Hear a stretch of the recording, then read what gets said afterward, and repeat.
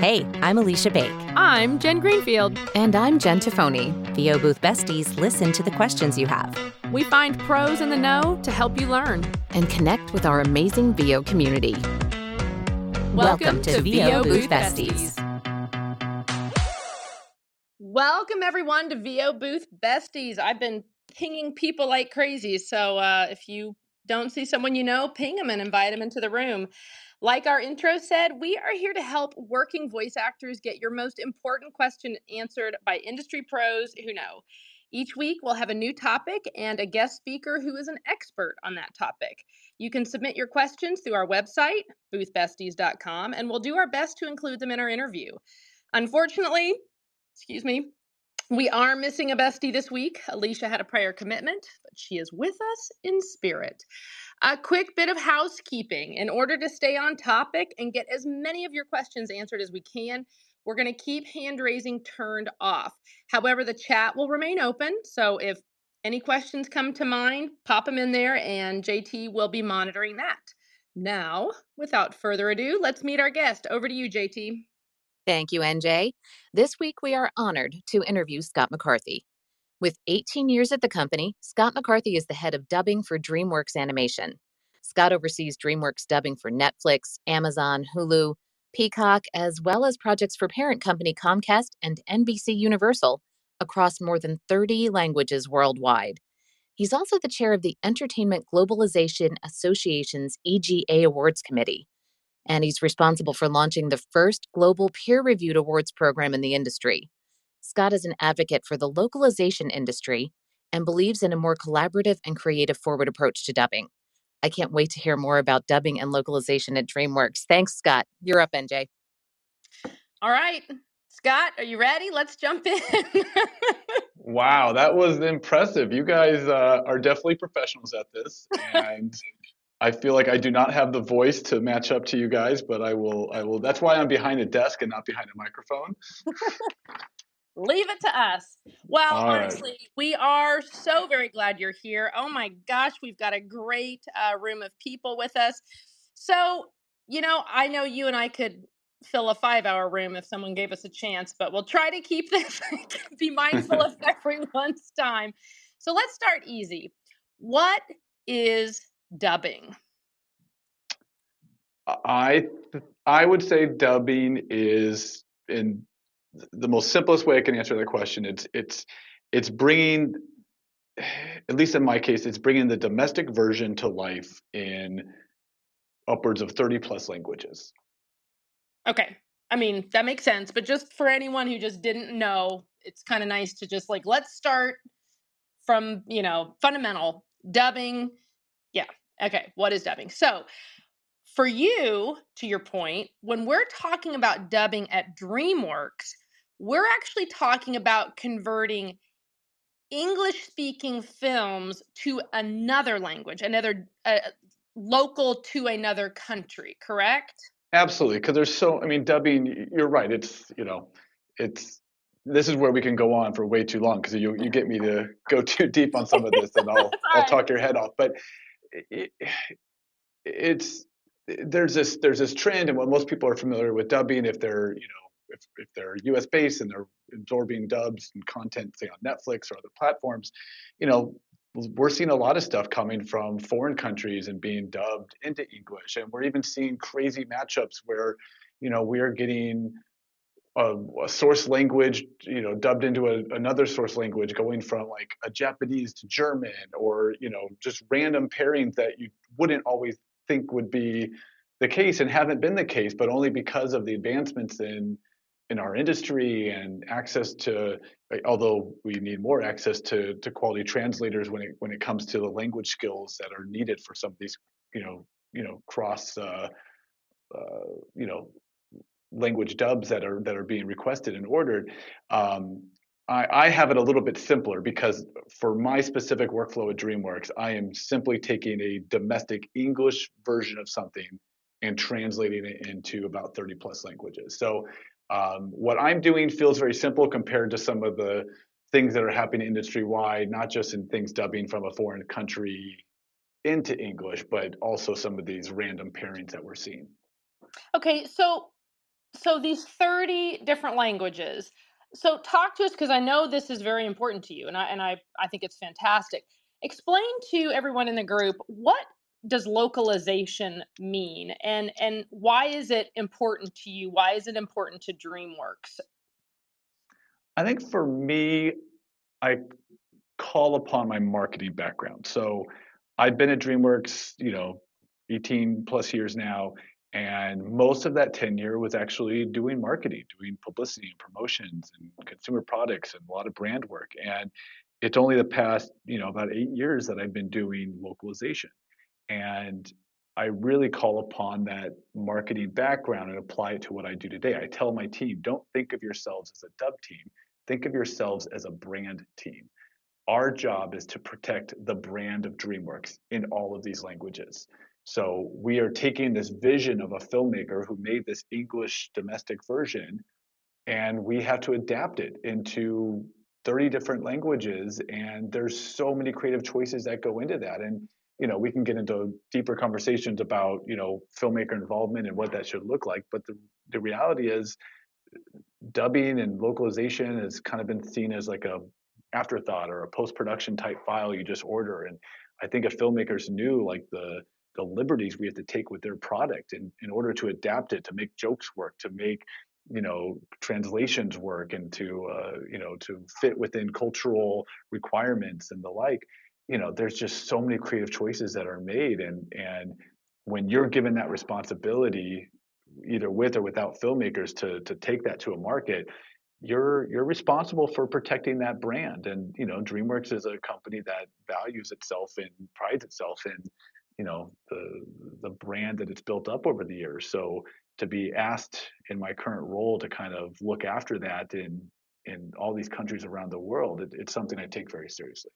So just to be clear, because I just want to restate it, and this will tie into the next question I have. Localization for DreamWorks is using actors, using voices in their country, their home country.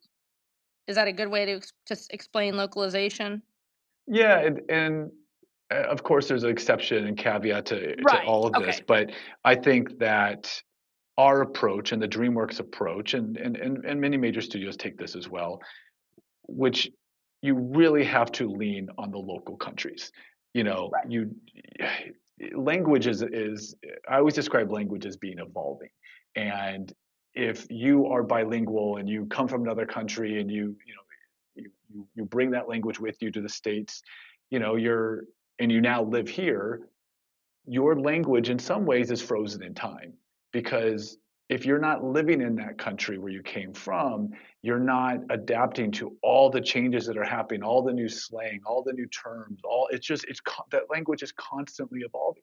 Right. And you really have to have someone in the market doing the adaptation, opposed to kind of hiring translators and voice actors here in the States to bring an international version to life, for the simple fact that you want to honor the language and culture that you're trying to take that product to. Okay. So one of the well, the main mission that VOBB really focused on is being very honest and clear and concise with members, because we just get, there's of course, welcome to the internet. Yeah, I mean, you can Google anything and get any kind of answer. But what we want to do is, in here, when we're talking about voiceover, when we're talking about dubbing with DreamWorks, like, I want to be very clear, and for people to not kind of feel like there's that dangling carrot. When DreamWorks Animation dubs a film and they're using localization, it's not the same as being bilingual. Like, I just want to kind of reiterate that.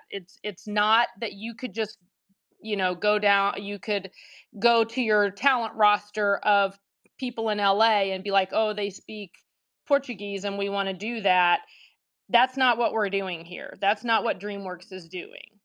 I, well, let me answer that with giving you one really big and recent exception, Okay. which is Antonio Banderas. So I we just had a Puss in Boots movie come out. I don't oversee the dubbing on that feature. Let me just say that Okay. first and foremost. But because that's handled by Universal, NBC Universal owns DreamWorks Animation, and that goes through the feature division at Universal. However, I mean, we've dubbed Shrek and Puss in Boots going back decades now, and you know, Antonio Banderas does the Spanish versions as well as the Italian versions, and a lot of that is because uh, he is still very I don't want to say I don't know if embedded is the right word, but he is still connected to those cultures and to those languages, and because of the star power that he brings to a property like that, that's definitely an exception that we've made. But for the work that I oversee and the work we've done recently with a lot of our television series, like for Netflix and Peacock and Hulu and Amazon and the like, we really do rely on those people and talent and translators that are located in the country. There's a lot of times people will hear about what I do and they'll think, okay, I work in Los Angeles. There's recording studios all across Los Angeles, and there's Latin Spanish speakers there's tons of amazing Latin Spanish speakers and talent here in Los Angeles. There's some studios that do Latin Spanish dubbing in Miami as well. And I think one of the questions I honestly get asked a lot is, "Oh, do you record the Latin versions in LA or Miami?" And we specifically go to Mexico City because we want to go. One, there's a whole other conversation we have about Right. neutral Spanish and how trying to be far-reaching and reaching most people across Latin America, but um, and there's going to be certain products where if that product is based in a certain country in Latin America, you're going to go to that country. But generally speaking, a standard kind of dub that you need Latin Spanish on, we're going to go to Mexico City because that's a huge market for recording and specifically for that language. And it's people and talent and contributors that are living and breathing that evolving language as it's growing. I love that. I mean, I think that's remarkable. I really do. So let's keep going. One of the topics, everyone's going to chuckle because it's in every Facebook group that has anything to do with voiceover. Uh, One of the things that is near and dear to the US voice actors' hearts are rates. Now, obviously, not every country you work with over 30 is going to have a rate system anything like ours. So, can you speak to how, one, I know rates, you paying fairly is very important to you, but also can you talk about how the rate system works in other countries, how the buyout thing, kind of the pros and cons of that? No, I'm just kidding. I think All right, thanks for showing up, folks. We'll see you later. I think the honest answer and why I can speak to that is because that's another area where we rely on the studios that we partner with in those countries. Um, I don't do any recordings here in the States, so I don't work with SAG in any way. Right. And I'm taking my version, I'm taking that domestic version and taking it to these 30 plus markets, 30 different countries that all have different unions, all have different requirements, all have different things that, to try to keep up on the constant changing renegotiations, where things are at, where, and you always want to honor the latest and greatest rates and Right. where unions are advocating for, the rights and the pay of their members. But, we have to, we're working in just every part of the globe, and we have to rely on our partner studios to keep us up to date on, or they have to stay up to date on making sure that they're in compliance. You I don't see. want me behind a desk in LA trying to dictate a rate sheet in all these countries that I'm not equipped or have the bandwidth or the staff to truly stay on top of in the way that's going to take care and respect the talent that are coming in to do this work. So Um, let me restate it. So you so when you you go to Mexico City, you would say, here is the film, and they would tell you, here is what our rate system is, here is what we pay our actors, and then you then you agree to that because you're supporting their existing rate system. You're not trying to negotiate it or like real get into that. But I mean, for the most part, you're trying to support whatever that local talent has agreed upon with for rate. with the exception if we put in a star talent or we have a Right. budget or marketing gives us a budget for some star talent to come in, you know, with the Okay. exception of that, I really don't see the rates because they're built into the what I see as like an episodic rate. So we're going to negotiate with the studio for, you know, maybe some song rates for certain categories, like this is what a chorus and a trio or a solo is going to cost. This is what your base episodic rate's going to be, and all the actual rates themselves, what actually makes its way to the talent, to the actors behind the mic,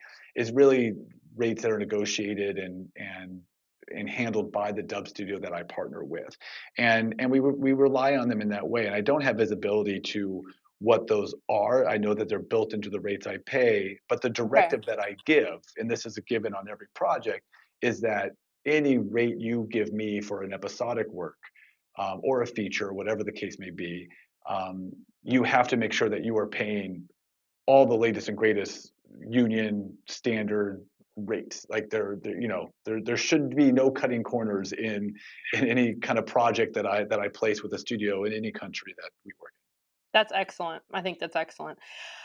Okay, so we spoke previously about the impact the pandemic had on the voiceover industry, and you brought up a couple interesting things to me that absolutely did not cross my mind when everyone, had to. Now you're trying to manage projects overseas, and everyone's in a home studio.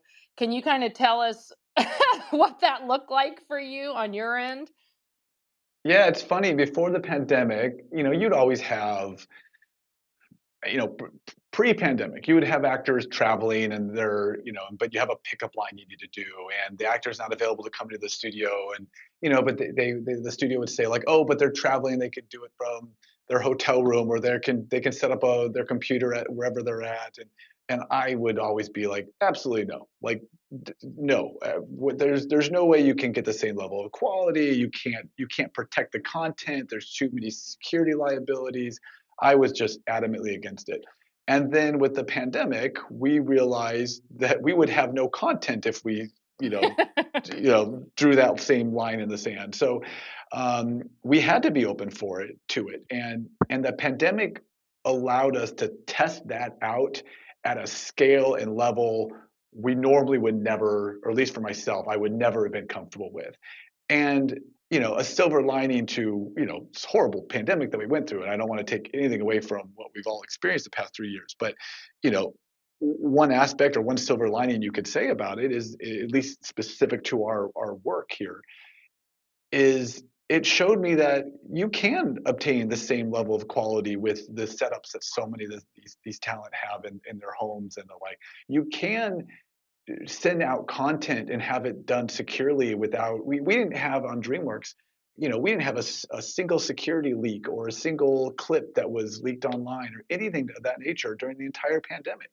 So all these arguments I was saying of like you have to be in like a brick and mortar studio, all of those were thrown out the window, and it's only because the pandemic forced us to truly test it out at a major level, a major scale and volume, and it was successful. And now when I place an order with a dub studio, they'll say to me like, oh, well, this actor is going to be, they love to come in studio, this actor is going to do their lines from in home. And honestly, I tell them, I don't care. You know what, you know the quality I expect. You've proven that you can get me that quality in many different ways through many different types of setups. You know, as long as you can deliver it safely and deliver upon that quality, how you get there, I'm going to trust you in you, the studio that I've hired, to to deliver upon that. However works best for your contributors and your talent. Okay. Um, so let's keep going with that frame of mind. Though home studios have somewhat become of a norm, though, in major markets, I will caveat, are you seeing more back to in studio recording for major projects in major markets? That's a great point, and I'm glad you brought up that very topic, because there are you're not just dealing with workarounds when it comes to what we've been through the pandemic, or just trying to be more accommodating as an industry to voice talent, and being open to recording those voices wherever they may be. But sometimes you're competing against a long history of dubbing that you look at like a France or an Italy or Germany. Like, there's so much traditions when it comes to the dubbing. Like, those actors actually, they want to be in studio. They want that collaboration of in the room with the director, with the engineers, with the the adapters.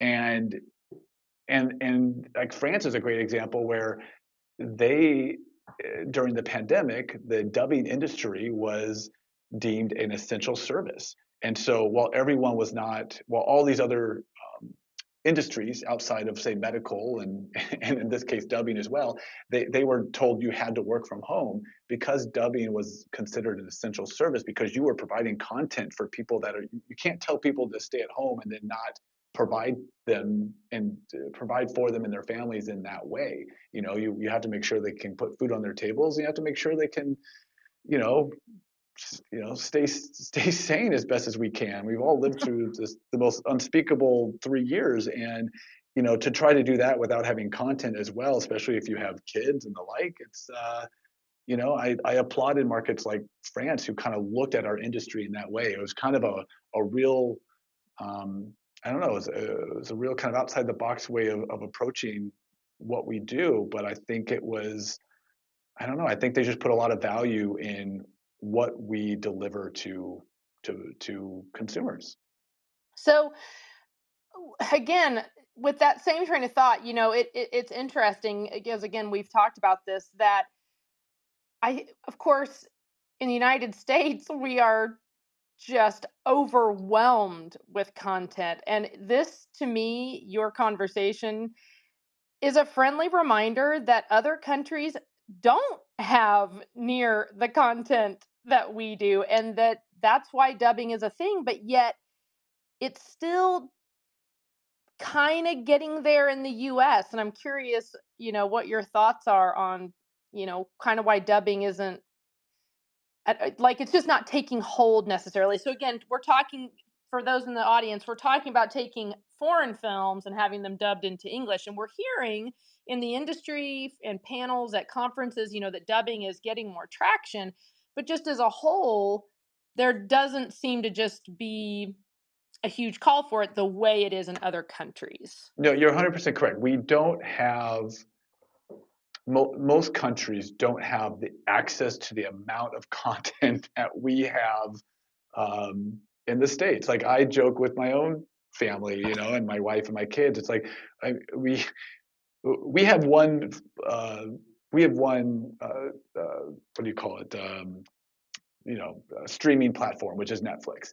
And I'm missing out on some great shows across Apple and Amazon and Hulu and the like. But I always tell my wife, my kids, like, if we run out of content to watch on Netflix, like, we have bigger problems, and and the reality is, a lot of countries, they don't have access to the amount and the number of platforms that we have.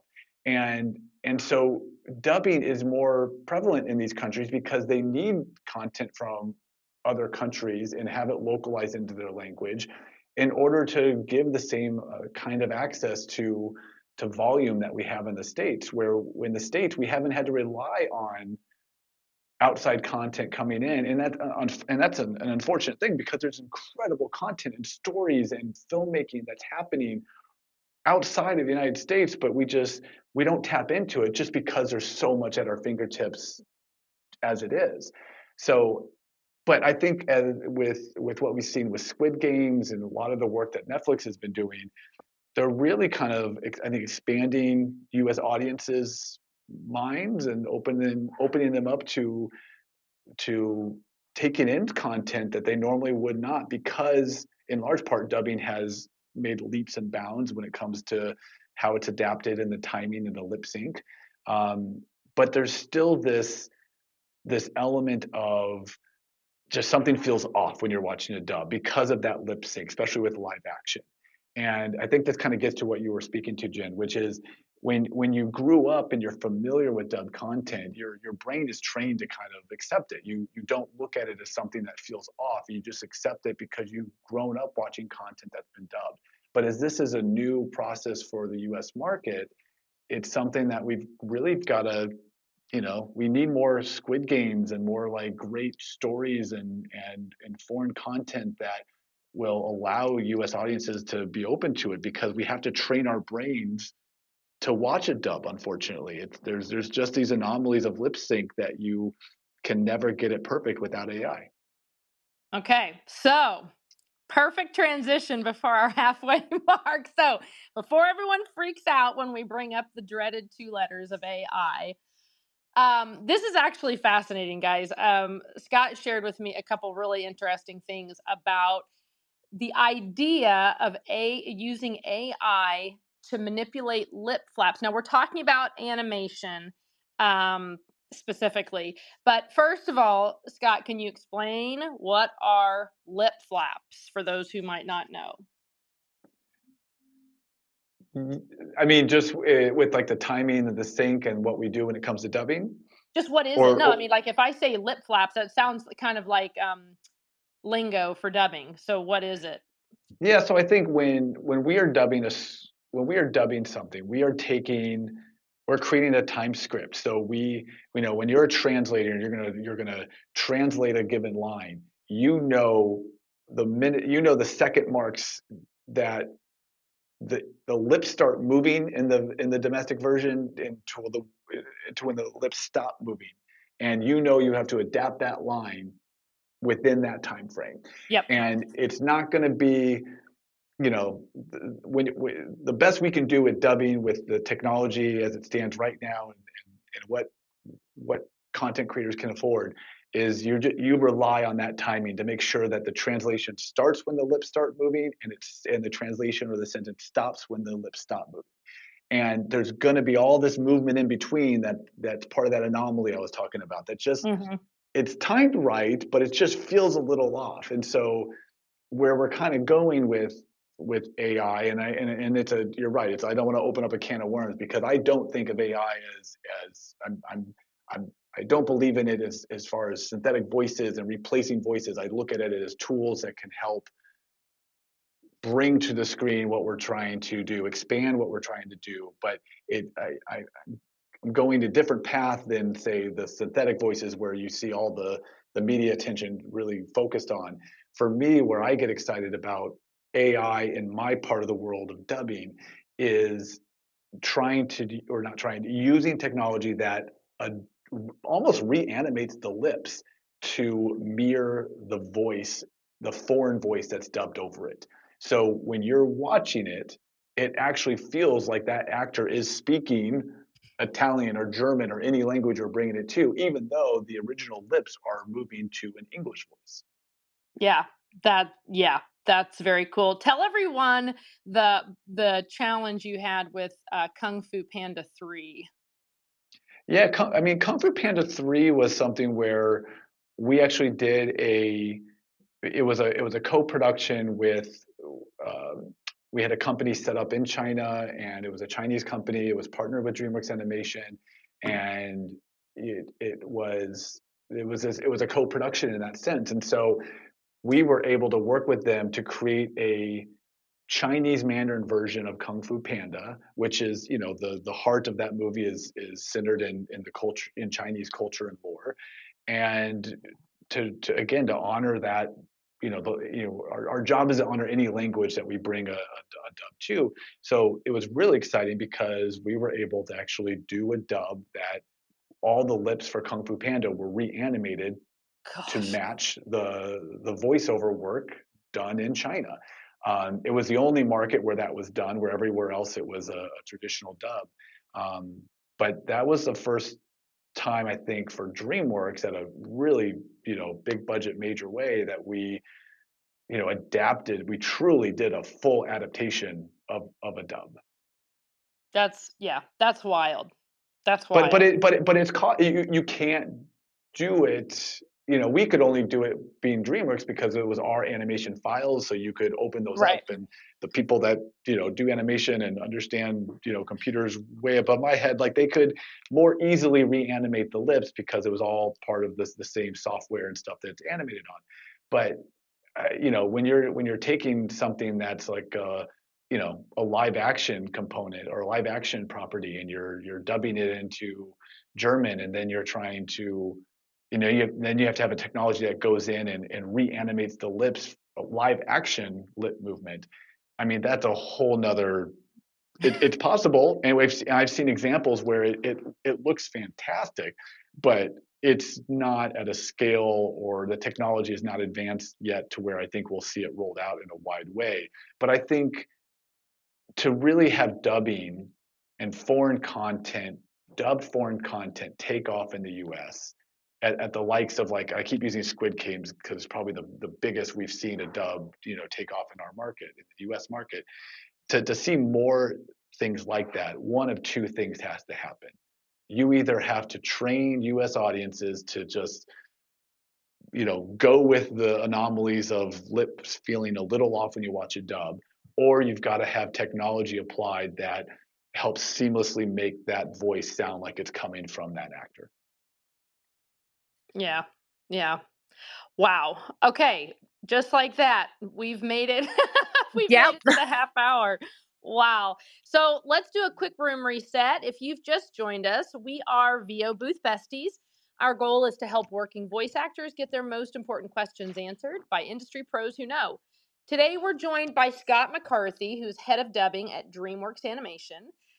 Thanks, everyone down below, for joining us. Hey, JT, I know there's been a lot of chatter happening in the chat, so I want to turn it over to you and let's see if we can get some more questions answered. I have a ton of questions. If you want to continue to monitor the chat, and we'll go through these and see if we have time for any more. Okay, so JD asked earlier, as a dubbing pro, how do I connect with your organization? That's a question first of all, hi JD. It's weird. It's weird to do this and it's like all audio. I think that was the first question I had for Jen. I'm like, is this on video? And she's like, no, it's all audio. So whoever you are, JD, it's a pleasure to meet you. I do get that question a lot, and I wish I had a way to kind of to help in that way, to kind of tell you exactly how to get involved in dubbing at, let's say, a voice actor level. But because I partner with these studios in all the foreign countries, and I rely so heavily on them, they are deciding who they bring in to record. They have their own pools of actors they work with.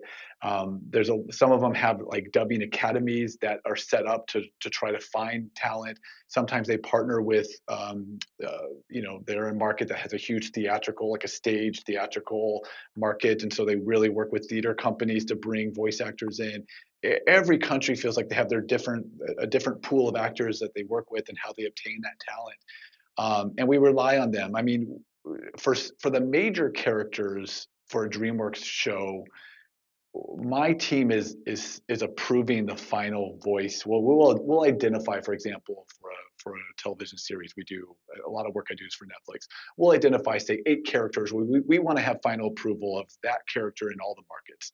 We don't speak the language, but we're listening for the voice print. We're listening for performance. You can tell a performance even if you don't. You can tell a good performance even if you don't speak the language. And that voice print is so integral to the brand, and the filmmakers chose that voice print for a specific reason. So we want to make sure that we're honoring those choices. So we will pick from 3 different voice tests that the studio puts forward to us, but we don't have any say necessarily of who they pull from to get to those top 3. I just have 3 that ultimately are put in front of my team, and then we make the final selection, or we'll sometimes ask for a recast or to go get another 3 actors, or sometimes it's, this actor's really close, but I'd love to hear, this performer try it a different way to see if they can really, nail the part.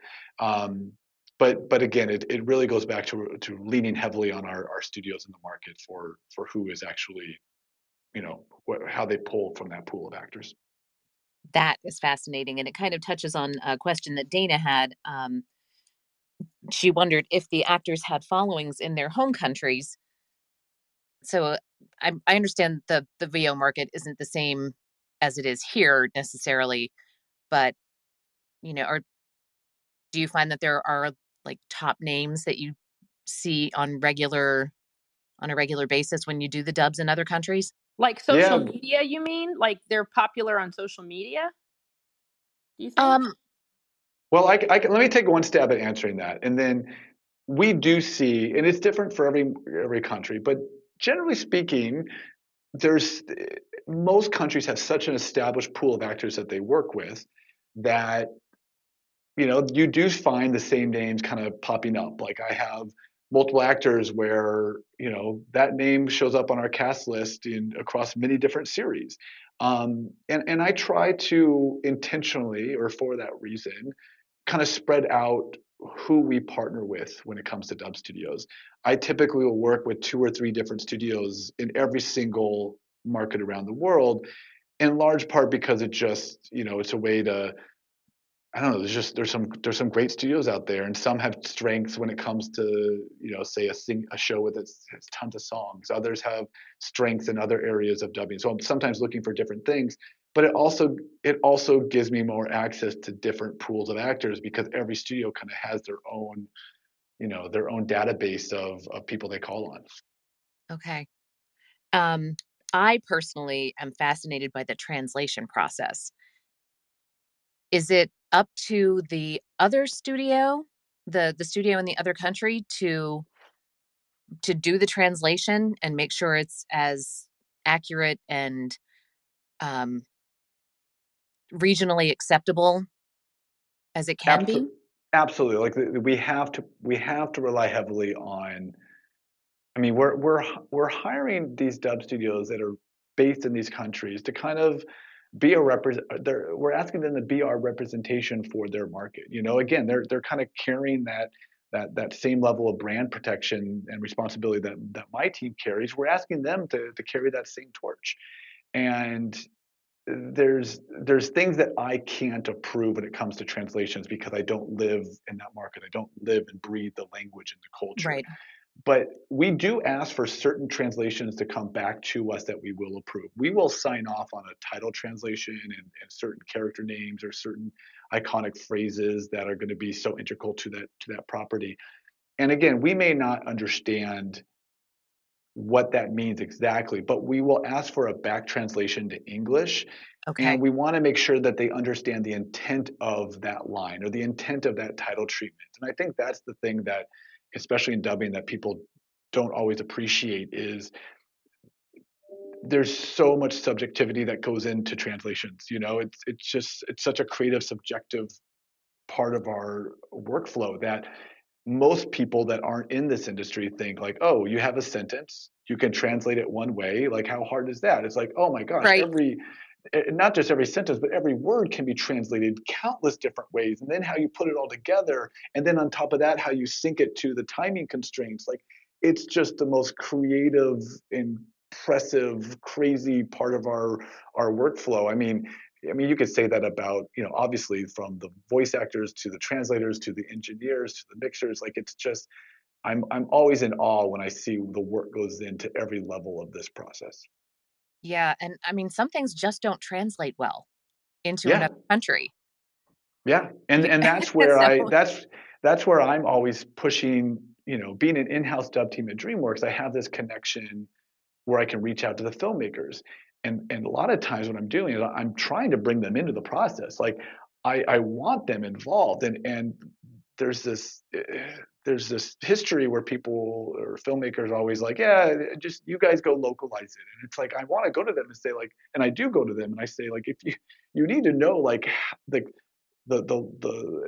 as I mentioned at the beginning, the liberties we have to take with adapting this because this joke that you wrote only works for a U.S. audience. It's only relevant and known in the U.S. So right. we've got to completely change that joke. We're completely changing your script and the intent of that scene or that line in order to adapt it for a given country. And I think when filmmakers realize the types of creative decisions that have to go into adapting their content, all of a sudden they're like, oh, I would like to be involved, and we encourage that. We love that, but there's this educational component that we're missing in our industry for people just to really understand what dubbing is and what goes into it. Yeah. Now, do you organize dubbing for other studios, or is it specifically, if somebody came to you and said, you do this amazing thing, how do we do it for our We I studio? mean, I think we stay within the umbrella of our parent company, NBC Universal. I will sometimes translate or dub, localize some projects for, um, whether it's Comcast or NBCU or Universal. We've done some like home video work for them. So um, it we've done content even beyond DreamWorks, but it's all kind of within that parent company family. Okay. Let me see. Carlos had a few questions, and I'm going to try and tie them together to kind of keep it one thing. He's from Colombia, and he said when he visits Mexico, if there's a Mexican movie with a Spanish dub, it's very evident that it's not the right sound for that. Um, so he wants to know how many versions of one picture would be recorded in Spanish with different Spanish accents in Mexico. This is where I wish I had Will Brown Hernandez, who is our head of creative and oversees all of our casting decisions on my team. But uh, unfortunately, the norm is a Latin Spanish sound, a neutral Spanish sound that's going to be as far reaching as possible, because the reality is for most companies you got a budget for one version of that language um, per region, and for a diverse region like Latin America, with except, I mean, Brazilian Portuguese, there's a separate version always for that. But when you look at all the Latin cultures and all the different dialects and all the ways that you should be truly honoring that language, or that language, we unfortunately go with a neutral Spanish for most properties, with the exception of when the content asks for a local version that's truly recorded in the country where the content is focused on. And Encanto is from Disney is a great example. Like, Hmm. they made sure that was not done in Mexico City intentionally, because if you did it there, you wouldn't be honoring the culture that film was celebrating. So if the content calls for it, we absolutely go to the dialect and to where the language needs to be recorded. But unfortunately, with budgets and what really studios and content creators can afford, you have to kind of go with one language version that can reach the most people. Okay. And then And I to, hope that answered your question, Carlos. It's something where I wish we could do so much more. I mean, Latin Spanish is such a great example of, like, it's not one where it shouldn't be a one size fits all, but um, we're kind of fighting some norms and industry standards that hopefully we can make some headway with in the future.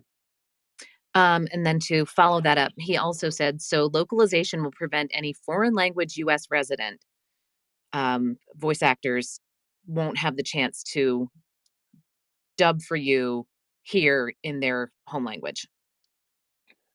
For the studios that we partner with and the stuff that I oversee, like, we go to the market, we go to the individual countries and partner with studios locally. But that is not to say that that's the only opportunity. There is, as I mentioned, I was talking about at the start. There's staying with Latin Spanish. Like, there are Latin Spanish dubbings that are happening in LA. There's some great studios out of Miami. There's and not and even other languages as well. So there is local dubs and opportunities to dub in a language outside of English, that's still working here within the States. It's not something that I oversee, so in that way, so I can't advise on it, but I know those opportunities are there. Cool. Thank you. Tara Lynn asked, do you mostly work with English content and translate it into other languages, or do you have work coming from other countries that you're also dubbing into English? No, it's a great question. And for me, for DreamWorks, because we are a US production company, we're creating everything here at our Glendale facility. Um, certainly on the theatrical side, we do partner with some animation studios around the world on television side, but I mean, we're creating a U.S. version just because we're a U.S. company. So everything we're doing is made for a domestic market here in the States, and then it's localizing the languages from there.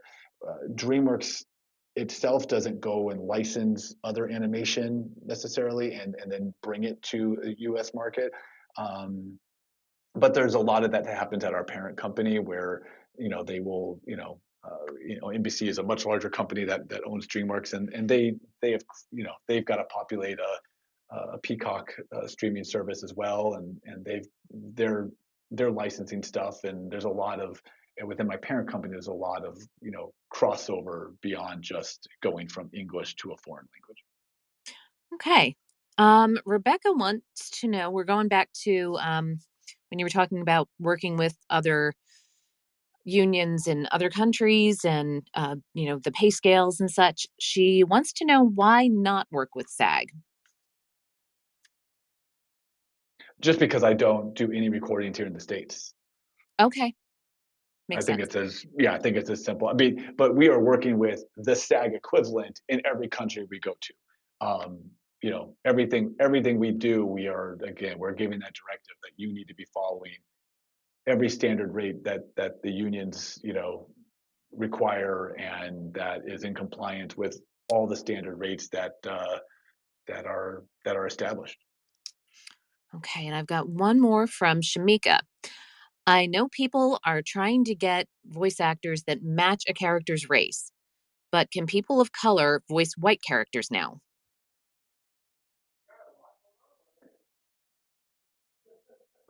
Yeah, I think that, it's about, I mean, representation is so important in everything we do. Um, and I think it's about using casting decisions respectfully. And you first and foremost want to honor the what is on screen and the intent of the story and the characters, and using your cast and using language and using dialects. You have so many tools to honor and respect the content. And I think there's no set rule, if that makes sense. And I Mhm. think that if anything, we have gotten to a place where, we are using so many tools to bring representation to what we do. And I think it's going to be this evolving thing that we are constantly making sure that it's properly represented. All right. NJ, we've got about 10 minutes left. Do you have any new questions from the chat? No, I think this is, we can kind of do some tie up questions here. So, can you tell us quickly about, well, not quickly, take your time. We're in no hurry. This has been amazing. The Entertainment Globalization Association, what it is, and then this award ceremony that you're the chair for. Yeah, so the EGA is it's an association for our industry.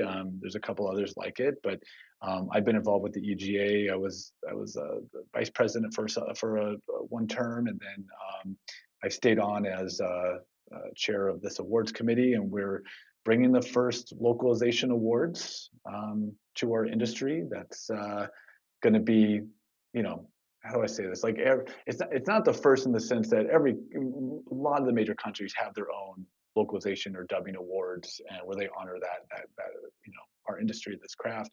But there's not necessarily something that is hosted here, from Los Angeles, that is honoring all languages. So you can actually, it's not just a German dubbing awards. They have a really great prominent one over there called the Synchronies. But what we're trying to do with the Hermes Awards, that's the name of our show, is you will actually have a best performance and you'd have a Japanese, going up against a Latin Spanish versus, up against a nominee that's from, Romania. And, it's like, it's incredible to see the breadth of countries that are represented in every category, from performance to mixing to audio descriptions. Yeah, so I'm excited about that. It's the first time we're pulling it off. We haven't pulled it off yet, so talk to me again after March 30th when the award show actually goes out. But we just wrapped up the submission window. We're in the reduction voting process right now, so we're doing the final reduction from all the submissions down to the final 5 nominees per category. It'll go to the EGA membership for a final vote beginning of February, and then we'll have our award show at the end of March, on March 30th. And it's just been, sometimes it's felt like my full-time job trying to get this thing off the ground, but I'm really excited about it. And I think it's a way that we can, honor our industry and to do it in a truly international way.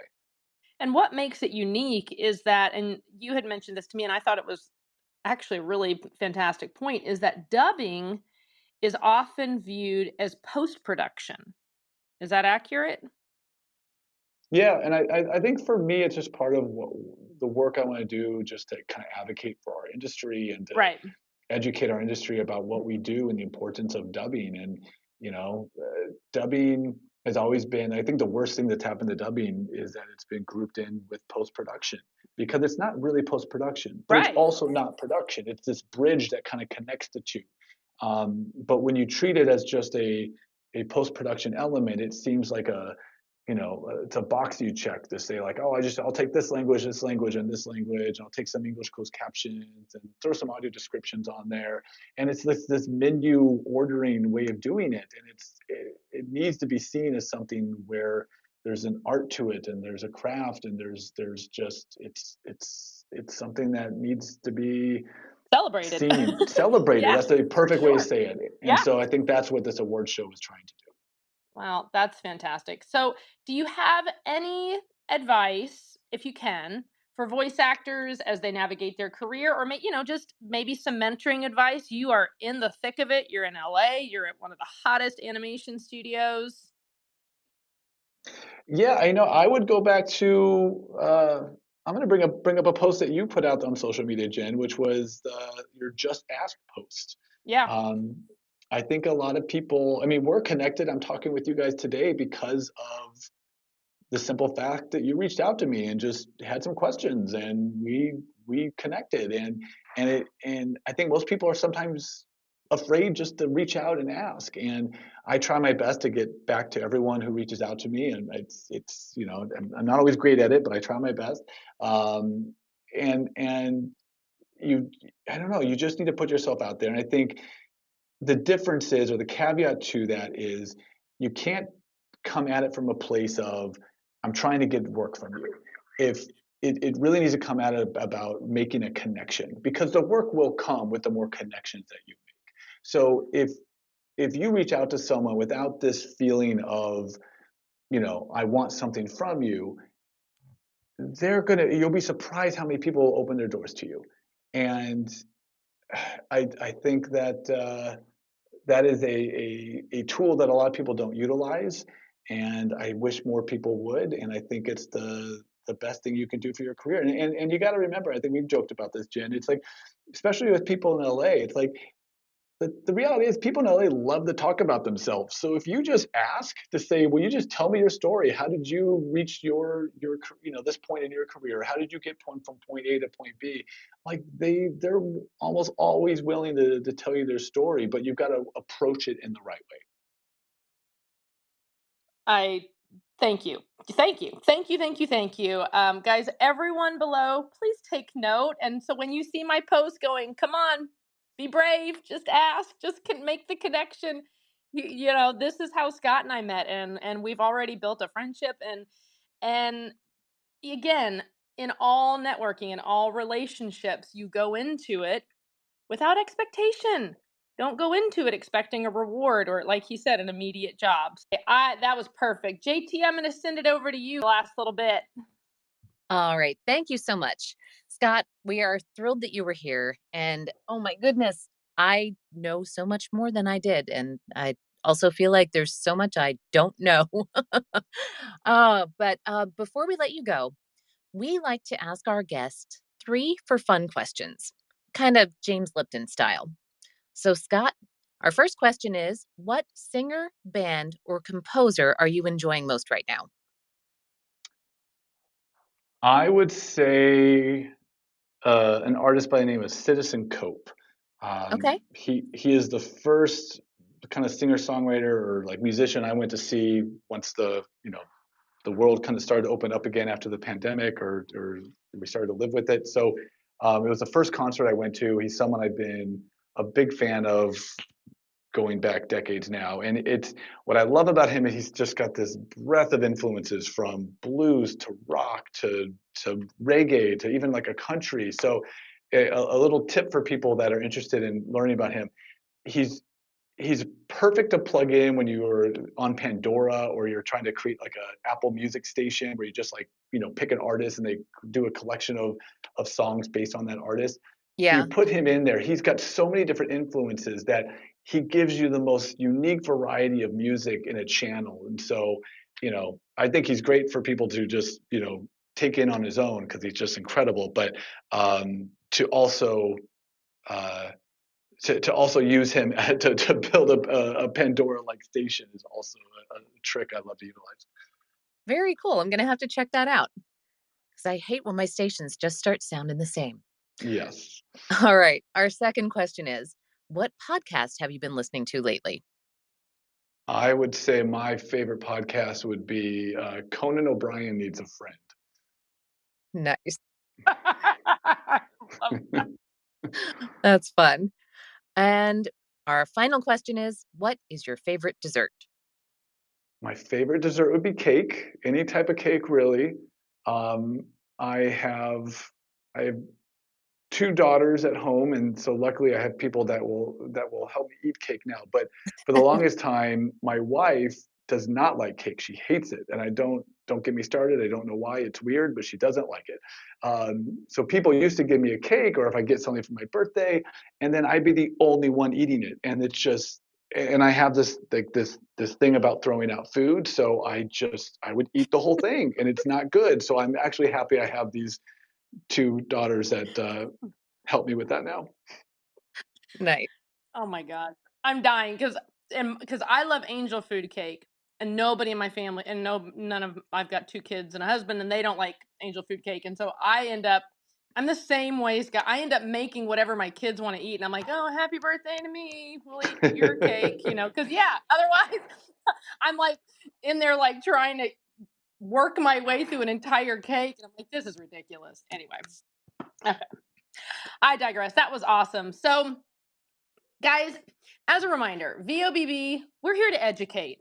And I think Scott is a fantastic speaker, and we are so appreciative you are here because, again, we get a lot of misinformation in the industry, or maybe just not quite the whole truth. And so when we're literally hearing from someone who is head of dubbing at DreamWorks Animation, we're cutting through the noise. We're giving you the answers you want. And with that being said, it shouldn't have to be said, but Scott is not a casting director, so his focus is on localization. Sending him your demo will be poor form. So please, please don't do it. It sounds like Scott is open to connecting with you, maybe on LinkedIn, but guys, let's use our VO etiquette. Thanks again, Scott, for joining us, and everyone in the audience below. Thank you. It was so great that you were here. So, you guys, we want to be mindful of your time. Thanks again for joining us. Next week, we will have Deborah Sperling, who is a voice actor and coach, discussing authenticity. Let's try that again. I speak for a living. Authenticity in voiceover. Head over to boothbesties.com and you could submit your questions there for us to include them in the interview. And to keep the conversation going, as usual, connect with us on LinkedIn and VOBB on Facebook and Instagram. And I think that's it. Thank you all so much. Have a great night. Thank you guys for coming. Thanks, Scott. Thank you. Bye bye. All right, bye. Hey, everybody. Thanks for listening to another episode of VO Booth Besties. Be sure to subscribe to our podcast. Well, pretty much anywhere they're playing podcasts. And follow us on Instagram and Facebook so we can keep the conversation going. VO Booth Besties. Yeah, it's a thing.